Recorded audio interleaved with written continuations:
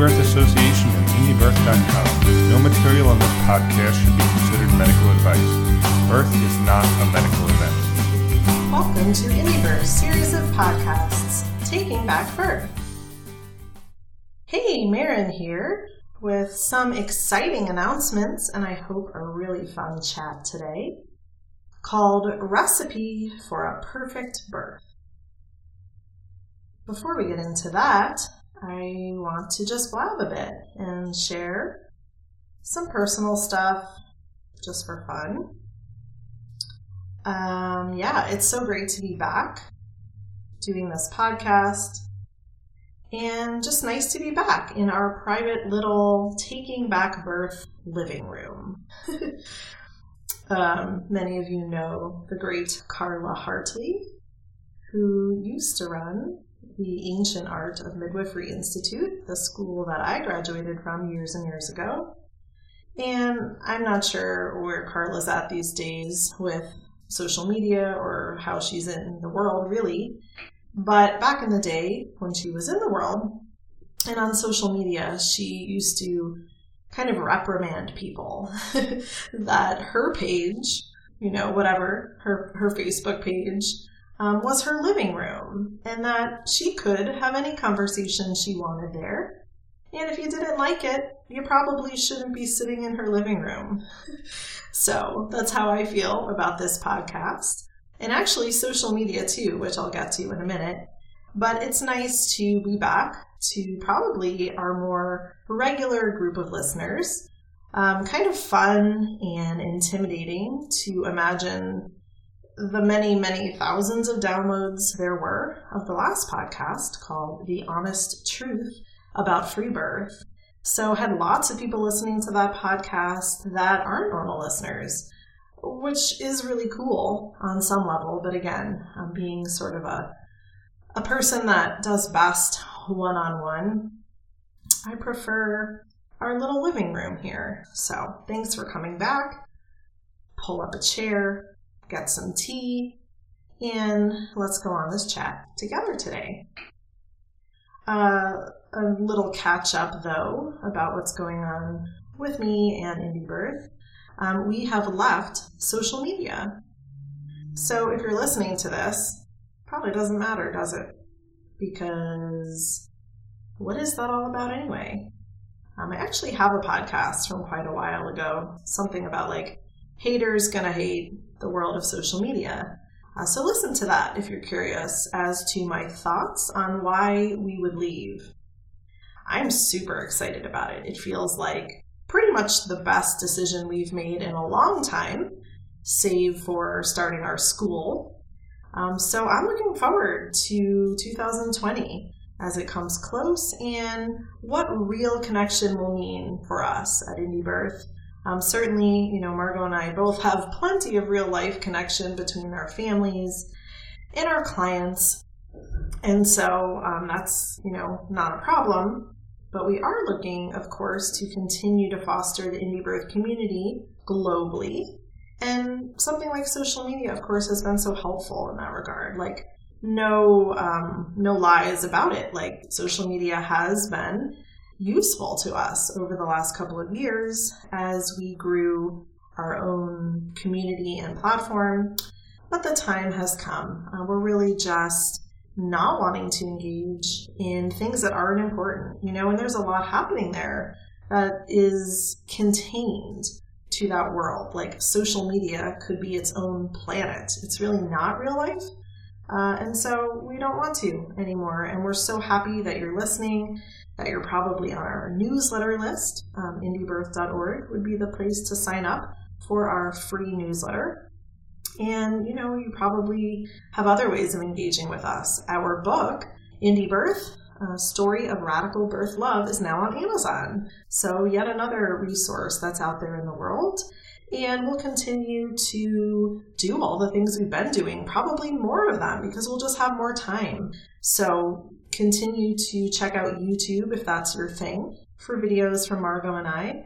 And if you are one of our students or our doula students, or you would like to be, then definitely keep in touch and know that we do lots of like face-to-face video interaction with those folks over Marco Polo. So that's really been fun, getting to see people's faces and getting to know them. It's more than just words on a screen. And so, yep, moving on, being bold and radical is what we do best. And coming from a place of heart-centered love, like where and how can we make the biggest impact with 2020 coming? And this is what we came up with. We'll continue to offer all of these free things to whoever is resonant, but just not willing to engage on the level of social media anymore. And I think a lot of people feel that way. So to be completely honest, I had a friend propel me into that this morning. And he is a he. One of my local friends here, who is an acupuncturist and has been a dear friend for many years.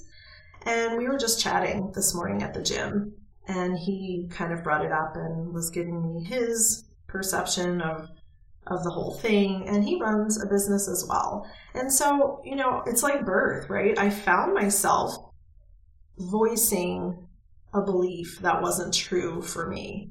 I found myself saying to him, I wish we could, meaning I wish we could disengage from social media. And that felt really lame. Like, I'm hard on myself sometimes, as many of us are. Like, that's not a good way to live your life. If you don't want to do something, you should not do it. And so what was this excuse I had invented about social media being useful? You know, again, whether it is or isn't is up for debate. But for me, it's very addictive. And it's become this really strange way of looking for approval or something, and you know, you can feel it when you're on there. Everybody wants to shout the loudest. So anyway, it's on me, it's on us to change those kind of things, and so we are. So my friend Adam this morning, thank you, Adam. You don't know you're being talked about on my podcast, but I adore you, and you made me do it. You kicked my ass, and here we are. So that's kind of how I roll, but it's nice to have friends that really are so conscious and remind me of the important things in life. Okay, so other than that, not really too many other updates. Getting your holiday time, if I release this podcast sometime soon. And yeah, just getting ready for a new doula enrollment in January 2020. And we'll be going through our school applications as well in January 2020. And all of that is really feeling great and exciting. So thank you if you're one of those people. And yeah, just looking forward to some babies being born too. So that's where I'm at. Okay, enough with the chit chat. Let's dive into this recipe for the perfect birth.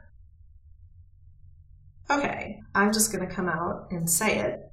There is no recipe for the perfect birth. That would have been a really great social media dig, wouldn't it have been? Whole argument about it when people maybe didn't even listen yet. But here I am admitting that that's the name of the podcast, but there is no formula. And I have this discussion all of the time with moms here, especially first-time moms. So it's not meant to be like judgmental. I would love a recipe for a perfect birth. I would have used it myself, and I would love to pass it out. I think that would be really great, and it would save a lot of people pain and time and suffering and all of the things if we had a way of making birth work out just the way we wanted every single time. Of course, birth does not work this way, and we're going to talk about why. But first-time moms especially are looking. They're really interested. Not all of them, some. And of course, there are plenty of people that aren't first-time moms. And maybe there are people that are first-time to home birth, perhaps. Or who knows, you know? There's all kinds of people out there. But sometimes we just get in our heads that there must be a right way to do this thing, right? There must be. And to that, first I say, there's too much information out there. Now, what's too much, right? I don't know. All I know is the internet is just like social media, a two-edged sword. Is that the expression? Right? So we can be helped, perhaps, by this idea of support we might feel. Or we might really find some information that feels like gold, and it's so helpful. But all in all, there's too much information out there, and people are literally drowning in it. Not everyone, again, but especially women that are used to like thinking and gathering and again, wanting to do it right.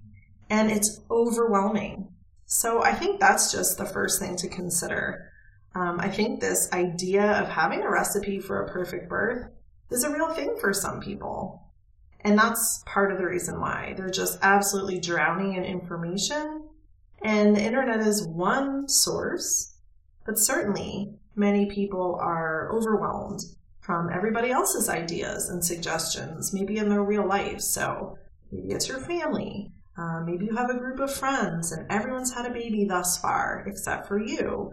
And so you become pregnant and everybody has their story and their recipe, right? Oh, you have to do this. Oh, you have to eat this. Oh, you have to go here. You have to do it this way. Again, if it was that simple, we would have the formula.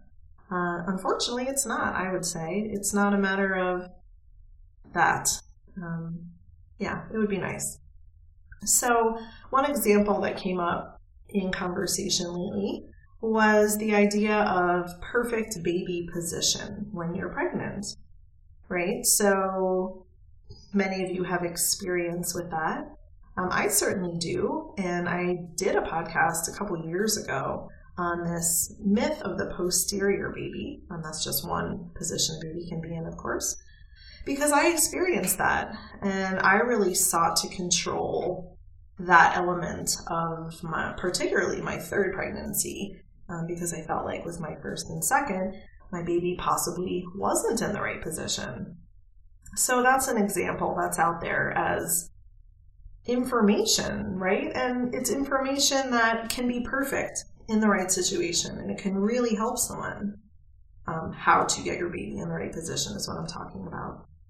And then on the other hand, it can just kind of give people ideas about something, and make a lot of women feel like they're not doing it right, or, oh, I didn't know that. Like, I didn't know a baby had to be in this position. And if it's not, then how do I get it in that position? Because I don't want that to, you go down the rabbit hole. And I had experienced that, like I said. So that's one of the examples of like information that might be helpful, but also can make people feel like there is a right way. And I have a bunch more examples later on, but baby position is a great example when it actually comes down to birth, because it probably doesn't matter so much is what I think. And I think there are studies to support that, at least with posterior babies. Ultimately, babies are going to do what they're going to do. And whether the birth is hard or easy, there's more to consider than the position of the baby. Again, if that was all there was to consider, then I don't know, maybe somebody would invent some like miraculous therapy of baby shifting that would be 100%. But that hasn't happened yet, because that's not the only factor that determines, whatever you think perfect is. Maybe that's a home birth. Maybe that's a hospital birth. Maybe that's just not having a cesarean. Maybe that's a free birth. Who knows? So when I have this conversation with first-time moms, I don't have judgment on all of these questions. I really don't. So they want to talk about baby position and what that means. Well, we have a conversation. And of course, it doesn't mean that the conversation is actually called Recipe for a Perfect Birth, because I don't know that that's what people think they're trying to do. They're just simply looking for information to try to make this right, to try to do the right thing and to get all their ducks in a row and to do due diligence, which is really awesome too, because if we can try to kind of control something or influence it, then why not? I think the $1 million question is, what are the things that we actually can influence, and how much mental and emotional energy do we spend on things that perhaps don't matter? And, I don't know the answer, because I think that's up to each of us. So my job as a midwife, when we talk about these kind of things, is to offer the information I have and hold space for all of it and ask really good questions. So something like baby position, it's maybe helpful to say, where did you come across that information? What do you think that means for you? What do you have questions about? Do you feel like this might be relevant to you? Is this something you'd like to try? And then I think always coming back to, how do you feel about it? Because, just because we found information or someone gave it to us, maybe with or without our consent, doesn't mean that it's something we have to consider. And I remember feeling all of these things in absolutely every one of my pregnancies. I think it's a natural and normal thing to want to control what we can and to figure out what we can control and what we can't. Because, I don't know, it just seems to be the normal way in this day and age anyway. And maybe part of it is just instinctual, wanting to protect our babies and all of that. So no judgment, all kinds of things come up. And sometimes people might feel silly almost saying what they've heard, like myths or otherwise. Maybe they're truths. I heard this, is this true? Will this help me have an easier birth, or whatever it is? And that list is really, really long. And so there it is. Recipes. Let's see. Birth plans are a little like recipes in a sense, although I think lots of the deeper conversations are probably being had in pregnancy, only because you're not up against the birth at that moment. You have time to plan. And so again, it's more of a reflection usually. It's not that women think there necessarily is a recipe, but it's weighing their choices. Oh, I could try this thing or maybe that thing. But birth plans, pretty much they're about the birth and maybe a little bit after. And so, I don't know that that's a recipe actually, but it's a sense of wanting to control what is. And even people planning home births often will make a birth plan for the home birth or the hospital. And again, nothing wrong with doing that, especially if it sparks conversation and it sparks the pregnant woman to ask herself, what do I actually want? I didn't know those were options. What do I want? And so some of those truly might be ingredients in what we would call the perfect birth. So it just depends how you look at it. The term perfect birth, of course, is just something that came to mind. And, we could discuss that and have lots of back and forth. And language is important. I totally agree. But I don't have what I think a perfect birth even means, honestly, in my head. I have what I think it could mean for me. And for my last birth, perfect just meant, seamless, and without needing intervention or help, confidence and ease. These are all words that were in my consciousness with my last birth. But certainly there is no right perfect birth. And as I said in the beginning, it can simply be, I want a home birth. That's all I care about. I don't want to wind up at the hospital. So that's my perfect birth. And again, women in different situations might just want a baby that lives. That's a legitimate perfect birth based on our own experiences. So it means different things for different people. And so does the recipe. But I think there are threads in common, no matter what your definition of perfect is. It's a list you can make of things to do, things to think, things to work on, people to work to work with, location, care provider. There are all of these things that can fall under a recipe that we really each have to individually weigh and assess. So, as far as perfect meaning perfectly safe, meaning that everything goes to plan as far as just working out. There are other podcasts I have on safety and those kind of thought forms that are out there. So if you're interested, go find that podcast on is home birth safe and other stupid questions we shouldn't be asking. Because, there's a lot around that word safe. So if perfect means safe to you, then, that's my suggestion. Look into what safe means and what that means to you. Because, you would come up with probably different plans and a different recipe. So there is not a universal perfect birth. And actually, that might just be like a unicorn. Is there such a thing as a perfect birth? I don't know. Has there been for you? I've certainly felt both ways.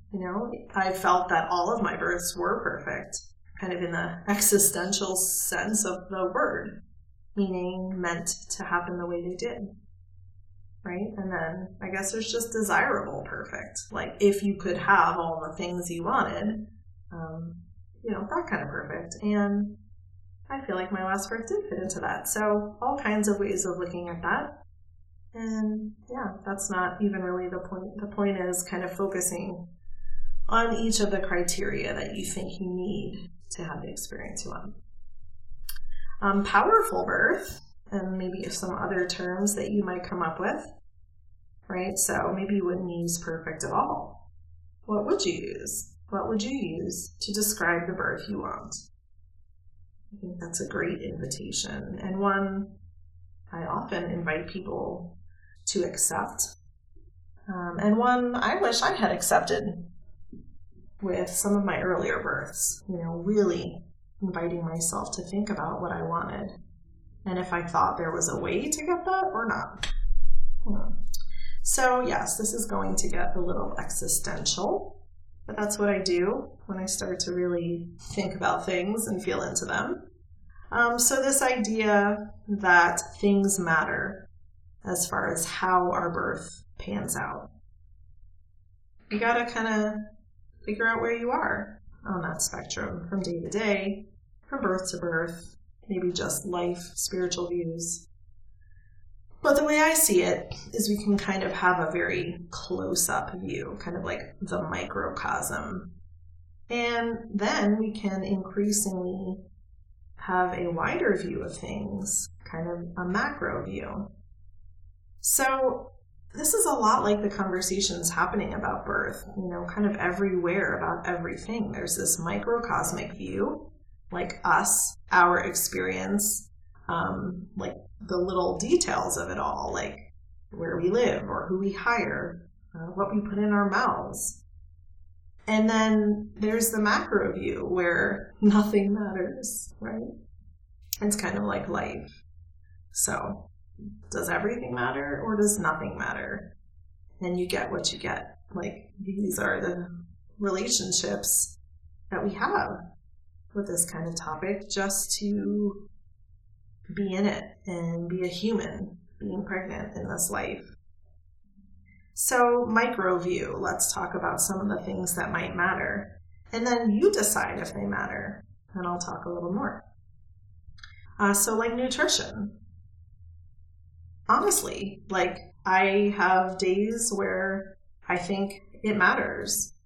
And the types of foods and the amounts of foods, it all matters. Matters. And we see the best outcomes from this, blah, blah, blah, blah, blah. And then, sometimes it's a day. Sometimes it's myself personally. Sometimes it's a client I'm working with. It just feels like it doesn't matter at all. Like nutrition is just one little piece of the puzzle. And certainly there's a lot of other things that could matter or should matter, right? So it's really personal. And again, might be dependent on literally the day. But there are things to consider. So for people, again, sort of wanting this formula, then there are things to consider. Nutrition probably is important in the bigger scheme of things.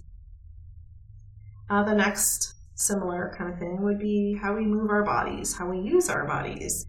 Alternative practices, right? Like chiropractic or acupuncture. Like these are things that have been proven perhaps in studies to improve pregnancy outcomes. And certainly many women will report they feel better. They, when they can move their bodies easier, when they're walking or working out or getting massages or chiropractic, they feel better. So, they're totally legitimate things. And for each of these micro view things, you will meet women that say, absolutely, that was the key. That was my recipe to having the birth I wanted.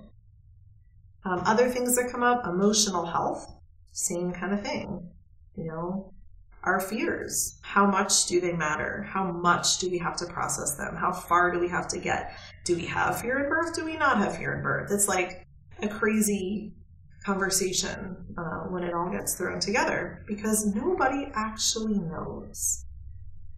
That's the gold for this podcast episode. Nobody knows anything except you, for you, probably.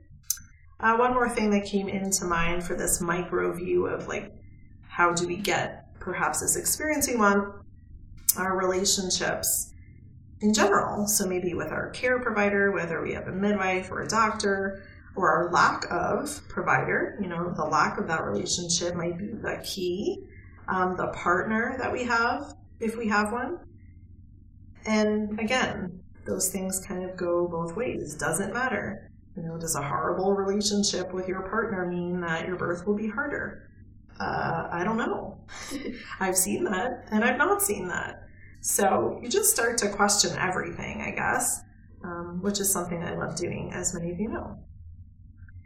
So this also gets mirrored, I'll tell you, on the side of the midwife, as I just expressed, right? So a new pregnant woman comes into working with me, and I have a list kind of like this in my head, and one we talk about, and one that we have lots of educational materials on in our 13 Moons for the people we work with. So we are saying they matter, but again, to what degree they matter, I can't say. And I wish I could say, if you do all these things, everything will go the way you want it to. And of course I can't. So we just do the best we can, and we focus in with each woman and see where it seems like she needs support or what things might matter more. Obviously, right? Like someone that's having lots of structural problems with their body, lots of back pain. Chiropractic might be genius, might be the thing that really makes them turn the corner, and in turn could really influence their birth process. So the mattering, the microcosmic view may be really valid. And I need to remind myself too that it also cannot matter at all. And I don't need, as a midwife, to over control. And that's been a lesson of maturing, I think, as a midwife. Certainly in my younger days of being a midwife, I felt more, overzealous, almost like religious at times about you must have this kind of diet. You must follow the brewer diet. You must do these things, clearing your emotional fears and all of that. And again, it's not that I'm saying they're not important. I'm just saying I have learned to surrender as well. It's humbling to realize that I don't know necessarily. I only have ideas. And sometimes we just have to trust. Something that comes up for me around that is working with people late in pregnancy. So much so that I think that will be another podcast. But, working with people that are at the tail end of their pregnancies, if I choose to work with them and if they want to work with me, there's a lot of just humbling around, this recipe. We don't have time. We're not talking about nutrition really because she's going to have a baby any day, etc. So, we also as midwives can have boundaries around these topics and, say, no, we really think that matters. And if you're not willing to eat, anything but, pick something silly, right? Like pears, then I don't think I'm the midwife for you. It's all valid. It's all up for discussion. So, does everything matter? Does nothing matter? What degree of control do we think we have over any of it? And again, each pregnant woman needs to answer this for herself as honestly as she can. And midwives too, we need to keep it in check and feel into it and yes, thinking, but more feeling into like, what does this person need? What can I let go of as another human that thinks they might have a recipe? And I say the same thing, to people right here, that not only is there not really a recipe for them to follow, there's not really a recipe for me to follow. I can't assure anyone of any kind of experience. And I think that's just the honest truth.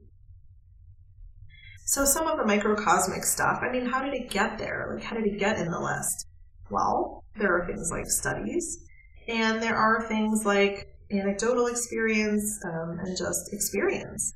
Whether you're a mom, maybe you've had 12 kids, and you do know what works for you. Yes, so valid, so helpful.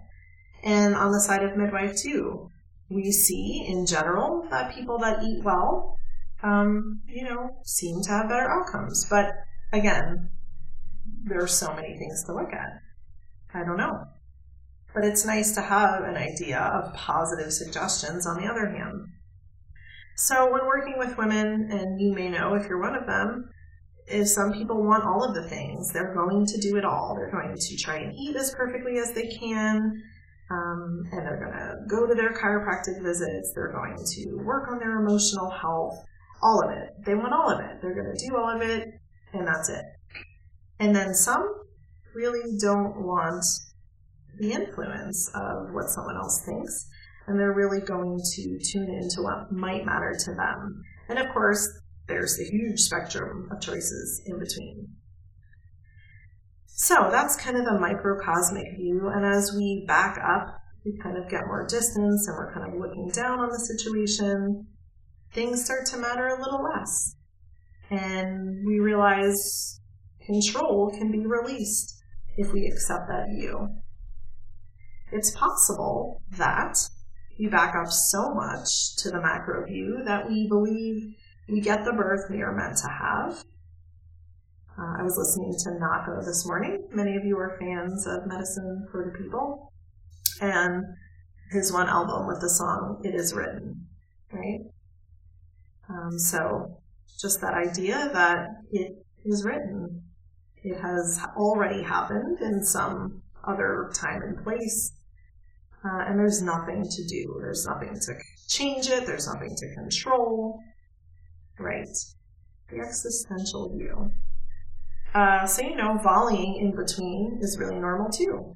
We try to control a little bit, and then we back up and we say, does that matter? Maybe nothing matters. Or maybe just conscious decision-making matters, right? It's not so much about the thing that we're doing. One thing, though, to be bold about addressing in ourselves is that sometimes we take the macro view when we don't really want to face what we need to, right? So we can use it as an excuse as well. Just nothing matters, right? We don't have control over anything, so why bother?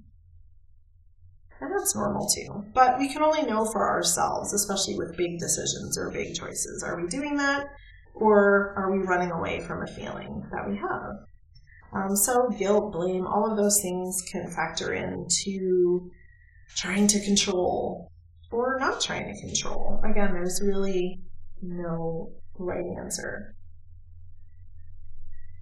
And on that note, I can think of so many examples of women's stories that kind of don't make sense when we continue to view birth as just like a result of things we've been doing, right? Again, back to that recipe idea. So I think of a mom, this was probably 15 years ago. First baby, lived on a farm, ate impeccably. Like her own raw milk from her own cows, her own eggs from her own chickens, just really wonderful, whole foods, organic diet. About as perfect, right, as you could possibly eat in pregnancy, at least to some. And she wound up developing preeclampsia at 28 weeks and requiring a preterm C-section. I was a student at the time, and I was actually due to have one of my babies, so I remember it really well. It was a very emotional thing because I was friends with this woman, and it didn't make any sense, right? And then we kind of have opposite stories. People that are in really rough relationships. I can think of another woman, and again, it's this long ago, probably, 14 years ago, another student experience I had, where this woman was really being abused by her partner. And I don't remember exactly how that looked, but I remember her, and I remember the partner. And so it was not what you would call a good recipe for a successful birth. Often we see that, women in those situations really have trouble opening their bodies up when their partner is around, and et cetera, et cetera, et cetera. And this woman had the most blissful, at least from the outside, beautiful and easy birth that I had ever seen up to that point. I remember getting there, and I was there first as a student, and first baby, and I think I was there minutes before she just effortlessly birthed the head, and she was in the pool. So, there's just so many humbling moments, both as a midwife and, certainly as a mom too, where it doesn't make any sense. It doesn't make any rational sense why things wind up the way they do sometimes. One more example, just because sharing stories is fun. And I think this was also that long ago. I try to not tell super recent stories anyway, just in case anybody would feel like I was talking about them. And this woman was also about 14 years ago. Again, I was a student, and we were taught, as students, and I think this is a fine thing to teach, which is, if a woman has experienced an abortion or just a miscarriage or any kind of loss, that she might be affected by it in her next pregnancy. She might have a tough time. Her body might have a tough time, etc. So I remember sitting with this woman who actually I still, am acquainted with in a positive way up till this day. And I just love how straightforward she is and how blunt she is. And truthfully, she also is a kind of person that does her own work, her own deep inner work. So I remember being the student handling her care and very, gingerly bringing up this idea that she had had an abortion and did she want to talk about it, or did she feel like she needed counseling, or, I kind of overdid it to be what I thought was respectful. And she just looked at me and she was like, I'm over it. I'm fine. That doesn't really matter to me anymore. I did my work. I did my processing. And I'm fine. That's not something that's going to affect me. So again, just humbling. But it's not bad, right? If we're midwife students especially, or if we're first-time moms and we're, we want to maybe know, what have other women experienced that was helpful, right? That's what we're going for. Or what have other women experienced that was hard? How can I avoid that? I think that's the natural human inclination to kind of not want to experience something hard, especially when you hear someone else has. So it all makes total sense. But it really, brings me to a state of just complete surrender, especially talking about it like this. It's what does it matter? It does and it doesn't, but where is the line? And who knows? There is no formula, but then there are things that are helpful. And there is no formula, and then there are things maybe we could have looked at or not. So it's a very odd collection of thoughts and feelings, I think. But I think there are definitely bigger questions to consider as we perhaps choose to take the macrocosmic view, at least at any given moment. And I don't think anybody will be surprised by these, but you may not believe the same. So we have things like, well, do our beliefs shape our birth? And I have a whole podcast on how my beliefs shaped my birth. So obviously, that was a thing for me in that birth. And I would stand by that. Is it always a thing? No. And even getting into beliefs, what does that mean? just because we say something is a belief, does that make it so? No. That's another podcast to come, is belief shaping birth, but not for today. So belief shaping birth is kind of one way to go about it. Manifestation, very new age, but not kind of concept that we really create our own realities. Again, is that what you're doing in your birth? I don't know. I really don't know. I was blabbing about this podcast last night to my husband, and actually a song came on, and it was a song from 11 years ago, right before I birthed my fourth baby, which if you've read our book, and again, you could go find it on Amazon, my fourth baby had a transport after birth. He was born pretty lifeless, and so he was helicoptered to the closest hospital. And so, 11 years, not that much, really. I still reflect on, did I manifest that situation? Or was that his path? What mattered? What did I have control over? And I certainly don't feel guilt anymore about any of it. And I don't know if manifestation is even, the right word. It's did I know? Sometimes do we get a heads up about what will happen? Or is it that we create it? Who knows? But in the case of his birth, there were lots of signs pre-birth and in the pregnancy that, I don't know, you could make up whatever you wanted. I could make up that they pointed to my own fears, or I could make up that they were giving me warning that this birth would be strange. Either way, don't know. But those are things. Karma and soul contracts are another thing as we look down at the big picture. So that's we don't need to do anything. There's nothing we can do. That this baby soul entering has his or her needs, their own story that needs to be played out. If you believe in past lives, then we have agreements we've made in other lives, and we're simply going for balance. So that could look a million different ways. Perhaps in another life, your baby was your mother, right? So, whoa. That's where, you can arrive, and I think that's great.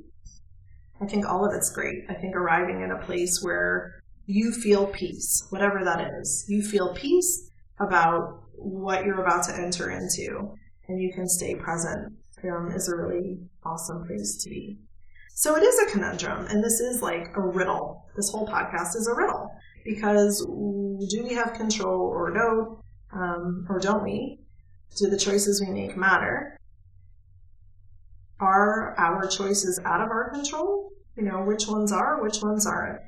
Plenty of people have different beliefs, and, something that I feel like can be valid for some is that we don't control every aspect of our lives. We don't control every little thing that happens, but kind of at crucial moments, our choices do direct us or redirect us or whatever. So I think that's something to consider, even though this is all getting a little confusing. So a little bit more about this phrase, perfect birth, and then I'm going to sign off. Again, whether or not that is the right phrase for you to consider doesn't matter so much to me. It's just encouraging you to come up with your view on these things, because it will influence your pregnancy. It will influence if you spend your time on the internet and going to people and getting things and doing things that might be right for you, or it might be completely unconscious, right? And the other side as well. Maybe you think there's nothing to do. You're just gonna, ride it out. You're not gonna learn anything. You're just gonna follow your body. And that might be the completely right thing. Or, are you hiding from things, right? I don't know. So those are some things to consider. But how could we redream this idea of perfect birth? I think the real goal here when we find ourselves wanting to control birth, which, I would say in the big scheme of things, we can't. In the biggest picture, that's why things do come up in birth. It's just not something we can always predict or control. So what do we do with that? Can we change our relationship to the outcome? Birth is awesome and important. but just be in your pregnancy if you can. And rather than like doing, what can we feel? So the brain is kind of responsible for our doing and what is right? Whatever we think is right. And can we follow our hearts and intuition more? So get out of our heads and into our hearts and feel what that feels like. And I've talked about this on another podcast about intuition and fear. So just, a quick minute about that. But where are we feeling the sensation in our bodies that each choice brings? I think most people can be so quickly good at that, even if you don't know that you are. So, think of a choice like the baby positioning. Think of this idea that there's a way for it to be right beforehand. And how does that make you feel? Where do you feel it? Do you feel like centered and firm that like, yes, I want that information. That is for me. I'm going to do that. Or, do you feel it somewhere else? Do you feel more anxious? Do you feel kind of like fluttery and ungrounded and like your adrenaline kicks in? And you feel more like, what I feel about it, no, that's not for me. That feels like wouldn't be helpful, would just be noise, would just be distraction. So that, I think, is ultimately the goal with every choice that's brought our way in pregnancy and honestly beyond, in birth, in mothering, in life. If we work that way, of course, which, I totally honor that not everybody does. So these are kind of basic suggestions if you're someone that is wondering, how do I know? I do have my list, right? And I'm such a good student and I want to do the best I can for this birth. So what do I do with all these ideas? How do I know which one's right for me? Well, feel it. Another suggestion I have is to disengage. So take our lead, disengage from social media. Don't read the stories, positive or negative. Don't listen to the stories, positive or negative. Don't. Just choose to be in your body, in your experience, and see what comes in. Again, I'm as guilty as anyone else. It's amazing how things like social media actually influence our chemistry. Like, do you feel it? I feel it, obviously. So, hearing a birth story, especially the negative ones, of course, or just having someone make a comment, a fearful comment, can be enough to have you kind of spiral out, especially in pregnancy. So we have to be responsible for our own emotional well-being and health because really no one else cares more than we do. And social media, other people's stories, comments, they're all ways that we choose to give power to someone else when we really need every last ounce of emotional energy for ourselves. And then finally, again, this isn't for everyone, but a prayer, just a simple prayer for clarity of mind and spirit. Prayer for clarity of mind and spirit, a prayer for love in your birth experience, all of the things that you would like to feel. Offer up words, offer up a blessing for yourself. That's okay. You can do that. You can offer a blessing for yourself to be guided in the right direction.